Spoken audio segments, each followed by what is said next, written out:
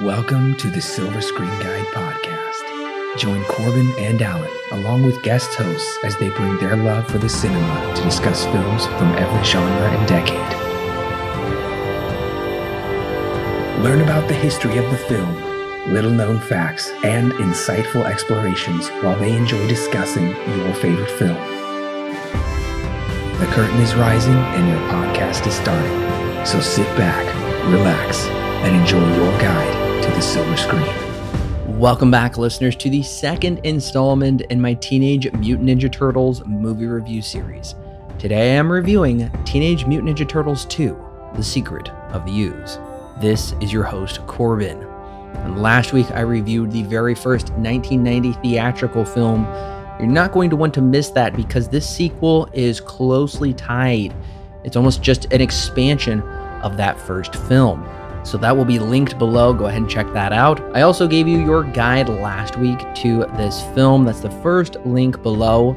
That will tell you about the messy production, the rushed production of this film, what critics and audiences thought of it when it came out, how much did it gross at the box office. All of those juicy details are in your guide to this film down below. And while you're down there, if you're ready to jump straight into the review, we have timestamps. You can just jump straight in. Links to all of our pages, and even a curated list of reviews I think you'll enjoy listening to after this one. So no matter where you're at, leaving us a like, leaving us 5 stars, that's just a great free way to help us out. So would the trailer get me into theaters to see this film? Well, considering my tepid to unsatisfactory reaction of the past film, this one would have to set a high bar, and especially since this was so rushed. I mean, it's literally 12 months later. So if I was 8, 9, maybe even 10, yeah, I'd be interested in seeing this movie since I really enjoyed the first one at that age. Coming to it as an adult, you know, the trailer gives away the whole movie. And I think it's a really bad trailer. Maybe even as a kid, I would be highly skeptical just because of the way this trailer is presenting this new sequel. I find it kind of ridiculous. It says backed by bodacious demand, coming to theaters everywhere March 22nd. They're really trying to play this up like audiences just demanded it. And we know by scores and how much money this made opening weekend, that's not true. So I'm a newbie to this film, pretty much the entire franchise. I've never seen this movie until this watching for this review. That's the first time I've seen this movie. So I will be talking spoilers. If you don't want the film spoiled for you, it currently is streaming on HBO Max. It's also easily available to purchase on physical or digital media. So click pause here on the podcast, go check the film out, and then come back and click play, and we're ready to talk about it. After defeating Shredder, the Foot are without a master, but they're still stealing electronics for some reason. The Turtles, now living with April, are split between taking the fight to the rest of the Foot or simply hanging back until needed. But surprise, Shredder isn't dead. He returns to take control of his tattered empire when he kidnaps the scientist who unknowingly created the Turtles. He creates 2 new, very powerful yet mentally infantile creatures, Tokka and Razor, a snapping turtle and Red Wolf. These 2 creatures defeat the Turtles at first, but thanks to some help from Master Splinter and Vanilla Ice, they defeat the bad guys. That is until Shredder takes some of the ooze to become Super Shredder. The Turtles take a dive into the harbor while Super Shredder stupidly pulls a Samson and buries himself alive under the pier. The Turtles now can live happily eating pizza in their new underground lair as credits roll. So let's start with the positives. David Warner, who actually I believe just passed away recently, it's always good to see him in a movie. And I'm assuming he's going to be our new bad guy. That's not really true. But nevertheless, I always like him. He's always a class act. Unfortunately, he's not given a whole lot to do in this movie. But he is the creator of these new monsters, the wolf and snapping turtle. You know, the snapping turtle kind of looks scary. I'll even say the wolf looks a little nightmarish for younger children as well. But the tension really is cut when they hug Shredder. Unfortunately, these creatures, like I said in the plot summary, are infantile. I also do wish that we had a different animal than just a snapping turtle. We already got the turtles. I get it, he's kind of the evil turtle or whatever. But, you know, and these fight scenes kind of make me think of Rampage, the video game. These characters even look a little bit like some of those, I think. Vanilla Ice for me does save the movie, believe it or not. I was incredibly bored. I was totally checked out by this movie. For Pete's sake, the turtles have a whole dance number during the battle. But Vanilla Ice is on stage just doing his thing. That immediately caught my attention.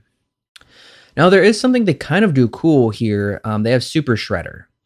He takes some of the ooze and he becomes kind of this hulking guy. Unfortunately, he's utterly stupid, kind of like Bane in Batman and Robin. And he dies in a really quick and dumb way. So the turtles don't even have to fight Super Shredder. So I'm pretty disappointed by how quickly they just shuffle him out of the movie. Now, this series still is cribbing off of the Karate Kid. They even call out a wax on, wax off, situation. I just don't know why they don't have the confidence to make this its own product. This one is 100% a children's movie. There was somewhat of an argument to be made last time that the first film was darker, it was edgier, it was somewhat riding the coattails of Burton's Batman, which had just come out a year and a half before this one. There's really not much here to offer anyone above the age of 9. Also, Corey Feldman isn't here doing the voice. The voices, some of the people are the same, some aren't. They just sound a little off. It took me out of it a little bit. But my major fault with this film is that it hits too many beats of the first one. It really does feel like just a repackaging of that first movie, where they don't have time to write a script. They don't have the confidence to do anything very original. 30 minutes in, you realize this movie is just a nothing burger unless it does something awesome. And it really doesn't. I'm not thrilled that Shredder is back, especially because we pretty distinctly saw him.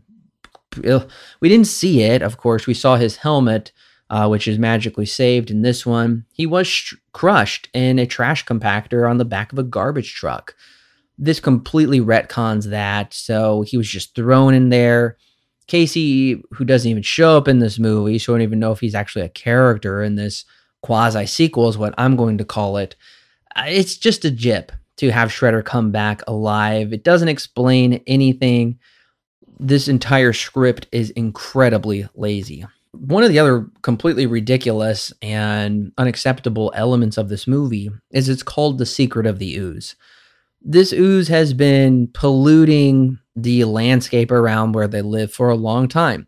You see it even changes these flowers into kind of these like gigantic, weird looking flowers. It's a little hard to believe. Aside from the flowers, it was just dropped on the turtles and the rat and nothing else transformed into, sentient high-tech creatures.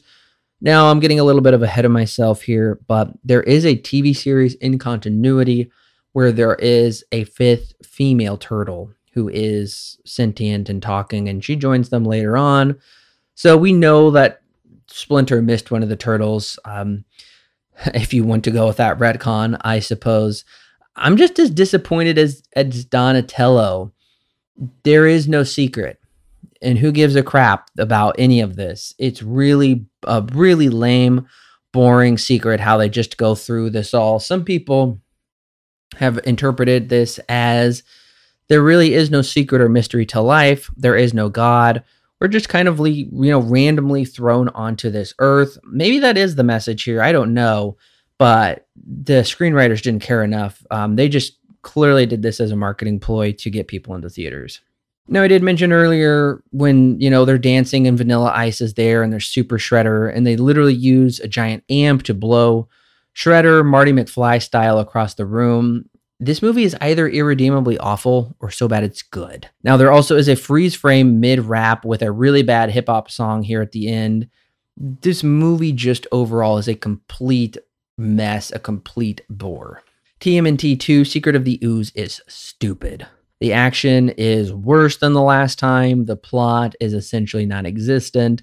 The ending is garbage. This movie is for babies. I mean, come on, the turtles dancing to Vanilla Ice live in concert and no one thinks twice about how weird this is. This movie will turn your brain to mush. There's very little to like here except maybe having some mild enjoyment, some infantile reductive enjoyment, watching the turtles fight these new creatures. And no offense to anybody out there who enjoys this film. Personally, I think I'm struggling to see how an adult could enjoy this unless they are bringing nostalgia into it. We never even learn the secret of the U's. According to box office numbers, not many families shelled out money for this movie. Don't waste your time on this nonsense. TMNT 2 receives 2 stars out of 10 with my strongest of not recommends. Would I add this one to my collection? No, but it's already in my collection because I did pick it up from Dollar Tree for literally $1 on Blu-ray. Dollar Tree gets reject movies. Clearly nobody was buying this one, so it's in my collection for $1. It's fine. It's whatever. I own pretty much all of them now, and if my kids ever want to go through the trilogy someday, they're able to do that. I do have 2 movie recommendations for you. Bill and Ted's 2. I think that is a great film that came out this year. That is how you do a sequel. I'm also going to be recommending What About Bob, which also came out this year. That movie is absolutely hilarious. It is phenomenal. So it was 1 year, 11 months, and 25 days later, so just shy of 2 years, before TMNT 3, Turtles in Time, hit theaters. That's right, time travel. There will be a time travel major plot element to the next film. I have not seen it. I have no idea what to expect from it. I do know the scores, like the ratings for this film. People don't like the third one, but that is not coming as any surprise to me. Well, listeners, the question after the show: is this worse or better than the first? Some people, believe it or not, think this is actually a superior sequel. Clearly, I'm not one of them. I think that's probably a small contingent, but if you are one of them, let me know and give me your reasons why you think this is better. Email me, comment where you're at, the question and the email in the show notes down below. Thank you, listeners, for coming along with me on this interesting sequel. We'll just leave it at that. Curious to see how this 90s trilogy caps it off, especially because these movies came out so close together. I do know the Jim Henson Creature Shop is not back, and we've got a brand new crew as well. Corey Feldman is back, so I don't know. It could be a mixed bag of stuff coming into this third film, but fingers crossed, it's just a good, fun time. We will see. Thank you for joining me. Make sure to hit subscribe if you have not already. Give it a like. Share it with your friends and family. We love talking about movies, and we love talking about them with you. So, listeners, I will see you next week for Teenage Mutant Ninja Turtles 3, Turtles in Time.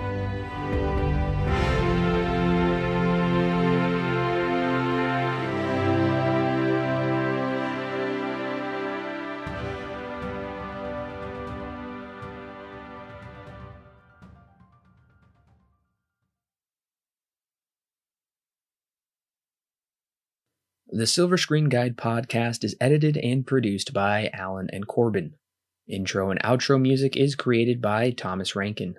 The thoughts and opinions herein expressed are those of the individual and do not necessarily represent those held by Silver Screen Guide. Silver Screen Guide is not affiliated with any company or individual involved with the creation of this movie or TV show. No portion of the podcast may be used without express written permission from Silver Screen Guide.